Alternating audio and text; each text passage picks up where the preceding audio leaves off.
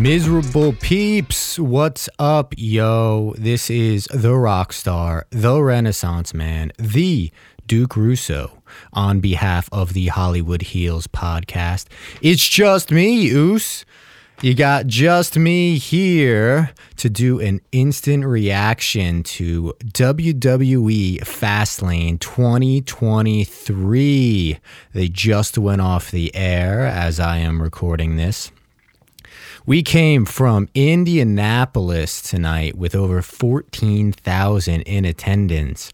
I'm gonna hit on some of the things that really stood out to me, especially story wise, and some of the things that happened and where we can go from here. And then we'll do the full review with my dog, the divine voice himself, Henron, once he is back. So the big thing that we had tonight is we had the unified tag titles change hands. They are back on an Uso, boys. Yes, sir. We got Cody and Jay defeating Finn and Priest of the Judgment Day. This was match of the night for me. Hands down, banger fucking match. We had so much action. I love Jay rocking like the full-blown SmackDown colors at this point. He's just always clad in blue and black. I fucking love it. This was a really, really good match. As to be expected, we had a bunch of interference from the entire Judgment Day. But really, what this boils down to is JD McDonuts here costing them the titles. He came up with the briefcase and hit Damian Priest in the knee, which Cody and Jay had been working on all match in general. And that set up a crossroads on the announce table. And then, oh my God, this version of the 1D with the Cody cutter, sign me the fuck up for this. So here's the thing is like Jay and Cody are phenomenal in-ring performers individually. And obviously we've seen a ton of Jay in tag action. We've seen some Cody too. And I mean, even going back to the Gold Dust, Stardust days and whatnot, I think that's the last time Cody had a tag belt actually in WWE at least. And them together, they feed off of each other so well. Like so early in the match, I wrote down that like these two make a really, really nice team. Like they complement each other really well. And then the fact that they like hit the 1D Cody cutter together perfectly, give me more of this. And obviously we're going to get more of this because they got the belts now. And also, you know what that means? Jay Uso gets to appear on SmackDown whenever the fuck he wants to appear on SmackDown. So this is definitely leading to, you got to think that this is going to head towards some sort of Jimmy and Solo versus them, or really like Jimmy and Roman or Solo and Roman. Like, obviously there's dissension in the bloodline, and this loss is going to create more dissension, the loss that Bloodline suffered tonight. So this is setting up for something big there. But when this match first ended, and I was not expecting Cody and Jay to win. I had in my predictions that Judgment Day were going to retain. I had a fantasy where Drew McIntyre came in and took out Cody and Jay, not joining the Judgment Day by any means, but just simply taking out his anger and his wrath on the two people that he has probably most discourse with right now on the Raw side of the roster. But man, this caught me a little bit off guard. So now we've got two members of the Judgment Day in gold. We got Mommy and we got Dirty Dom. That's it. And then, later in the night, we see Priest is determined to not leave empty-handed. So he's determined to cash in tonight, right? So obviously, whoever the winner of the last man standing match would be. But we got Mommy telling him no.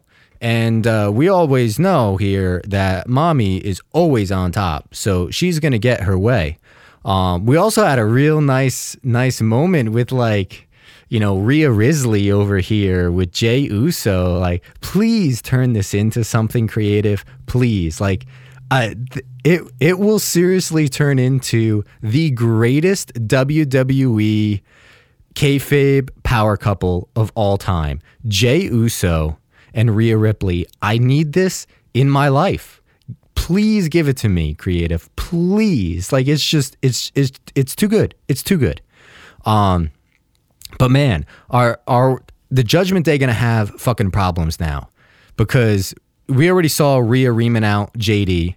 I don't know how Priest didn't just immediately turn JD inside out, and we didn't see a backstage shot of him eating South of Heavens through literally every surface possible, because Priest already hated the kid, and now I can't even imagine the animosity that's there. Not only that, but when this happened, I was also like, is this when the briefcase swippy swappy shit's gonna happen? Like, are we gonna see Finn Balor cashing in tonight on Seth Rollins or Shinsuke Nakamura? Spoiler alert, no, we didn't get that. That would have been fun. That would have been real fun. Especially because, you know, Seth, at the end of the match, Seth looked like he could have gone through another match. I think the last man standing was short of 30 minutes. I want to say it was like 28 minutes or something. I saw somebody tweet. But I'll get to that. Really not a whole lot to touch on with the Bobby Lashley and Street Profits versus LWO and eventually Carlito. That it was a man match for me. It wasn't. I would consider this probably the worst match of the night. I don't know.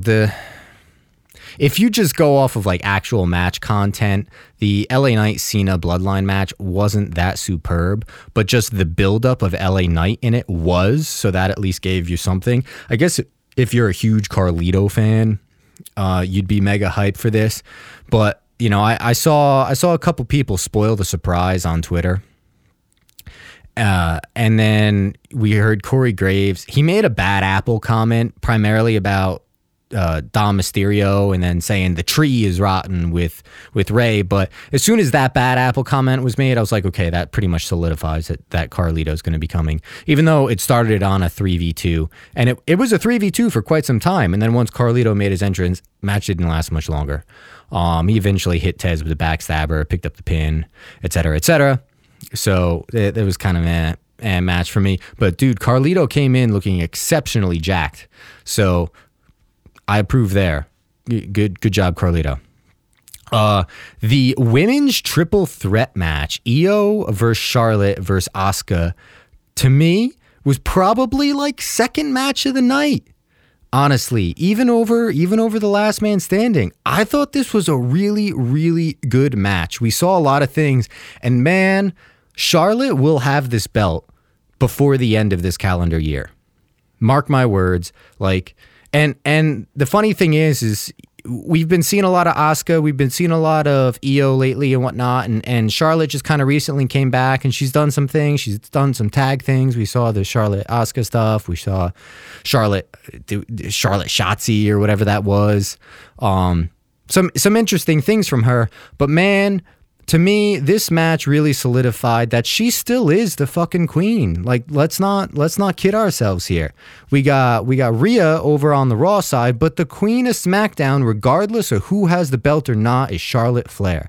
There is no one on the SmackDown roster that can convince me that they are significantly superior to Charlotte Flair. No one. And that includes Bianca Belair. I'm sorry. I really do think that Charlotte is still the queen. And literally the greatest women's match that I have ever seen was that Rhea Ripley Charlotte Flair match. Like, it was incredible. And she still got it. You know, the 14 whatever time female champion is got a 15th in her, without a doubt. It'd be pretty funny if she breaks her Pop's record because Rick and John are sitting at 15 apiece, and she's sitting at 14. So maybe she gets to 16 before anybody. That would be pretty dope, and I think it's 100% in the cards, because I guarantee you, if she doesn't have it by the end of the year, she'll have it shortly thereafter, because the belt will be on her for WrestleMania. And we're going to get some big badass match, whether it's going to be a Rhea Charlotte rematch, whether it's going to be a Jade Cargill Charlotte match, whether maybe we get a triple threat of Jade Cargill, Rhea Ripley, and Charlotte Flair. I don't know. But Charlotte is going to enter that night with the belt on her, and I can't wait for it. Other than that, there was some huge moments from everybody in this match. We saw a really surprising early mist out of Asuka that really tried to she tried to make it her versus Io right away, and it nearly worked. It took Charlotte out for a little while. She was getting tended to by the medical staff on the side. But once Charlotte recovered, she went on an absolute warpath. She took out Asuka. She took out Io. I don't know why. This is the first time that I noticed that Charlotte kneeling is basically the same height as Io standing. I always known Io was short, and Charlotte's not over 6 foot or anything. I want to say she's 5'10" or 5'11", but she's got length to her, that's for sure. She hit a great front walkover to a double clothesline. She hit the moonsault of the night. She had a phenomenal moonsault off the top turnbuckle down onto the floor outside the ring. It was badass. There was a great moment where Asuka basically powerbombed Charlotte, who was on the top turnbuckle, Samoan dropping Io. Ultimately, Charlotte ends up eating an over the moonsault while she has Asuka tapping out from a figure 8 after Bayley comes out to distract her. So, all this stuff pre-show about I don't need the damage control, don't even bother coming out. Well, guess what? You wouldn't have the belt without Bayley tonight. So Io should remember that one. But either way, it's going to be on the Queen before long. After this, we had the John Cena and LA Knight versus the Solo Sikoa and Jimmy match. This was, like I said, in-ring content, not really all that great. But to me, this was like the let's put LA Knight over even more match. And they succeeded, because I swear to God, the first 10 fucking minutes was just John Cena being stuck in the ring, getting beaten down. Also, since last night, Paul Heyman got a haircut, and they pretty much cut all the whatever dye was left in his hair out, and the dude's just fully fucking Father Time, all white at this point. And commentary really had a field day. Commentary, including Pat McAfee, had a field day with that shit. But yeah, a lot of it was just Cena getting dismantled by both of the Bloodline for honestly the first 10 minutes. Eventually, Cena came out of absolutely nowhere with an AA. You got Heyman on the outside of the ring, presumably on the phone with Roman Reigns, giving him a little play-by-play, which was pretty comical. And, it was really looking like the 2v1, the handicap match that Cena said he was willing to do, but thankfully didn't have to. And then, a solid way through the match, we finally get LA Knight tagged in, and he just demolishes everybody right away. Eats a super kick, but he makes his presence felt for sure.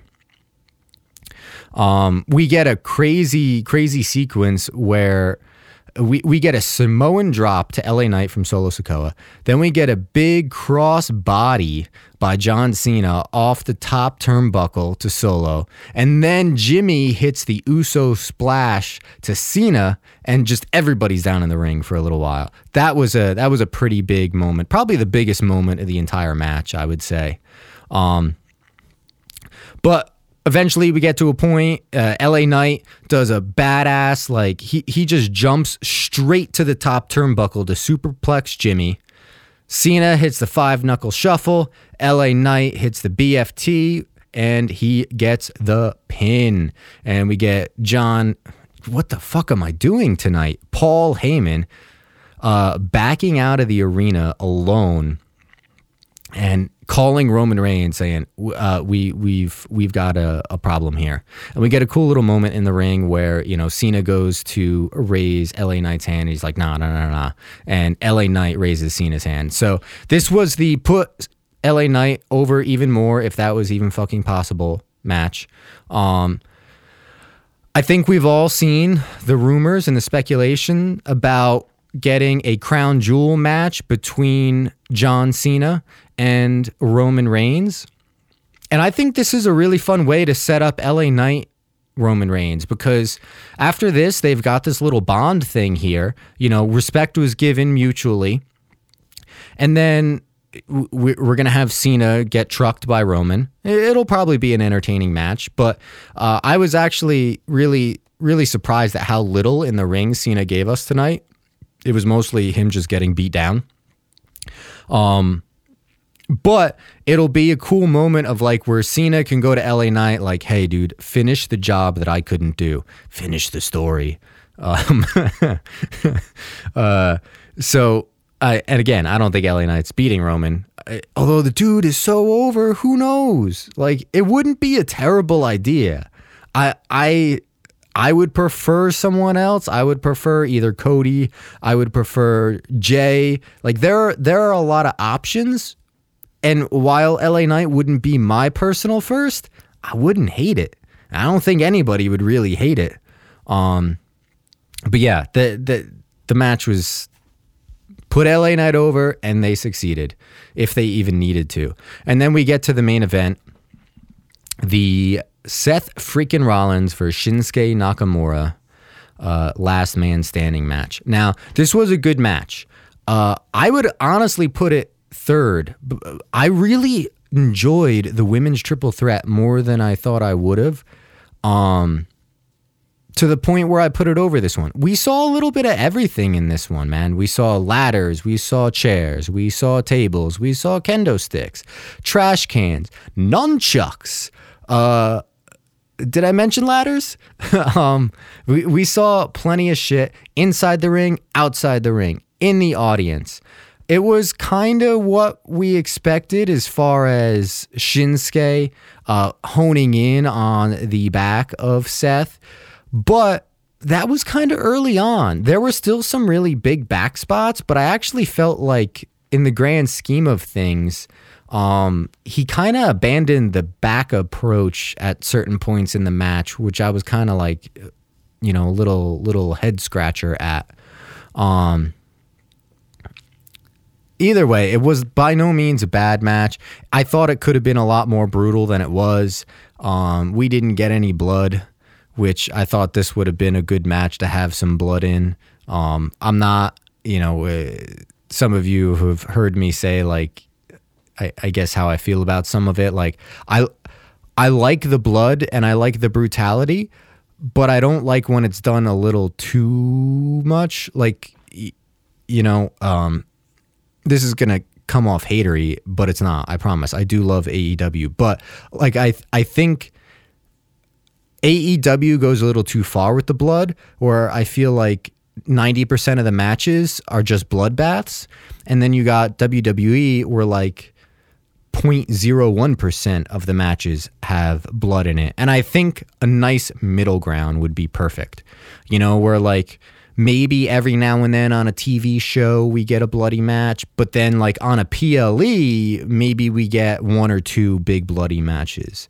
Where it's not like every goddamn show and every goddamn match, but it also doesn't just only happen when it's Brock Lesnar doing something absolutely psycho. So I thought this match would have been a nice opportunity. I mean, like the Like the Dijak strap match that we just had was kind of lame because it wasn't as brutal as it should have been. I mean, we did come off of the Ricky Starks, Bryan Danielson one, which was absolutely brutal and absolutely fucking phenomenal match. So again, I thought there could have been a little bit more brutality in this. They brought out all the objects, but it just, I don't know. I guess it didn't hit as hard as I felt like it could have. However, the ending was fantastic. We saw Seth hit a really nice sequence. I don't know what surface they were actually up on, what it was made out of, but they were on this like ledge in front of a row with a bunch of people who were like kind of into it, kind of not, just sitting there. That kind of bothered me. I was like, come on, man. You got the end of the match right in front of you. Like, fucking hype up a little bit more. Come on, people. But yeah, whatever surface that was, it was probably built out, so it was probably wood. I don't think it was concrete. But Seth hit a pedigree and then a stomp, and then he hit a fucking falcon arrow through a table below them, and Seth got up, but Shinsuke didn't. So Seth retained. We saw no cash-in. We didn't see Finn Balor come out with a cash-in. We didn't see Damian Priest. Mommy got her way. She's the one who makes the plans. She's on top. She's the real leader, whether people want to admit it or not. So they listen to her. And we get a full-on retention by Seth Rollins. And we will go into Monday Night Raw with Seth frickin' Rollins still the champion. So coming out of this, there's going to be a couple things to watch for. What happens with the Judgment Day now? Obviously, JD McDonuts' push to get in the Judgment Day is fucking shot. Like, the kid fucked up. No other way to say it. He's the one that cost them the belts, really. I mean, they probably would have lost if they didn't need help in the first place, you know? But you can't get around what happened, and the fact that he hit the person that hates him the most in this situation with the briefcase, with his own goddamn briefcase that he gifted him in the Judgment Day colors. I can't say that there's going to be a future for this kid in the Judgment Day, and thank God. I'm not a fan. You guys have heard me say this. I ain't a fan. So this is going to fall to Rhea now as the planner of the group. Like, where do they go from here? She's got to come up with some sort of a plan. What that plan's going to be, I don't know. But she ain't going to be content with just her and Dom holding gold. That ain't going to cut it. I don't think that they're going to get it back from Cody and Jay. I don't know what's going to happen. Hopefully we get a feel-good face-face match where, like, KO and Sammy get their opportunity against Cody and Jay. That'd be really nice. There's going to be some turbulence. They're going to have to fasten their seatbelts. The fasten your seatbelt sign is officially on. Please keep your seat backs and your tray tables in their upright and locked position on this Judgment Day flight. Another big question is, what's Carlito going to do? Is he going to stick around for a little bit? Because like he popped up in the San Juan PLE. I think that was Backlash, but didn't we haven't really seen him since. He is in phenomenal shape right now. I don't know what the plans are with the LWO. I don't know what the plans are with Carlito, but having Carlito come back would be pretty fun, I think. And I think that would make for some good fodder for singles matches between LWO and Street Profits, Bobby Lashley. Like whether we get Bobby Lashley, Carlito, Tez Carlito, that kind of stuff. I'll have to do some research. I haven't seen or heard of him like actually signing a longer-ish term deal to be around and do a bunch of appearances. I don't know what's up with that. But that's my big question from that one. The women's triple threat, the big question I have is how long is it going to take to get the belt back on Charlotte? That's the question here. As much as Bailey saved Io here in the distraction from the tap out from Asuka, there was also a point where she like kind of distracted Io, and Io ate, if I recall, a big boot from Charlotte. So I don't think this whole damage control drama is completely done yet either. But either way, the Queen's on a warpath, and she's going to get her belt back without a doubt. Questions for coming out of the John Cena LA Knight match is how long is it going to take us to get to LA Knight Roman Reigns? I think that's the question that we all have. I think we're going to get it. When are we going to get it is the question. So if they're teasing Crown Jewel for Cena Reigns, if that happens or not, I mean, timing-wise lines up with everything. It's been rumored that's going to be Roman's next defense. We got the quote-unquote new season of SmackDown starting next week, and Roman will be there. And that could put us at a Survivor Series. I mean, I think we're going to have some sort of Jimmy J thing, whether it's Solo and Jimmy versus Jay and Cody for the titles at Survivor Series. I don't know. That would kind of make sense.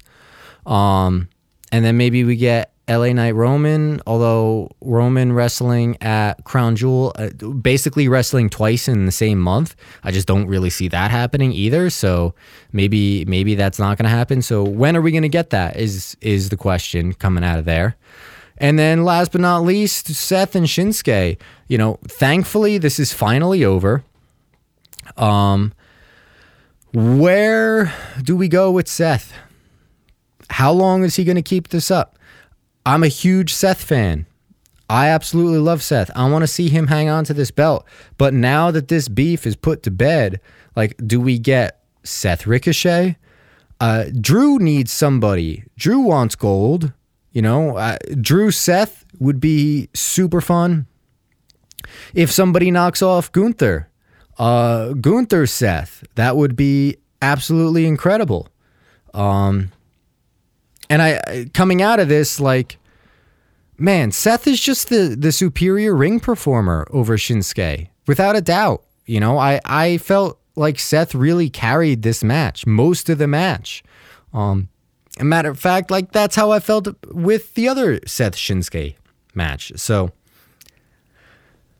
maybe Shinsuke, you know, he's much more impressive when his opponent is somebody like Bronson Reed. You know, I love the promo he's been doing and all that kind of shit, but I don't know. His in-ring just hasn't hit me as strong as it should be.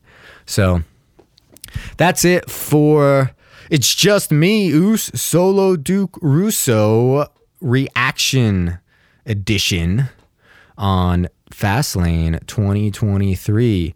So upcoming, me and my dog, the Divine Voice, Henron, he'll be back soon. We'll do our full review of the October 6th episode of SmackDown, as well as our full review of all the match details and the goodies of this Fastlane.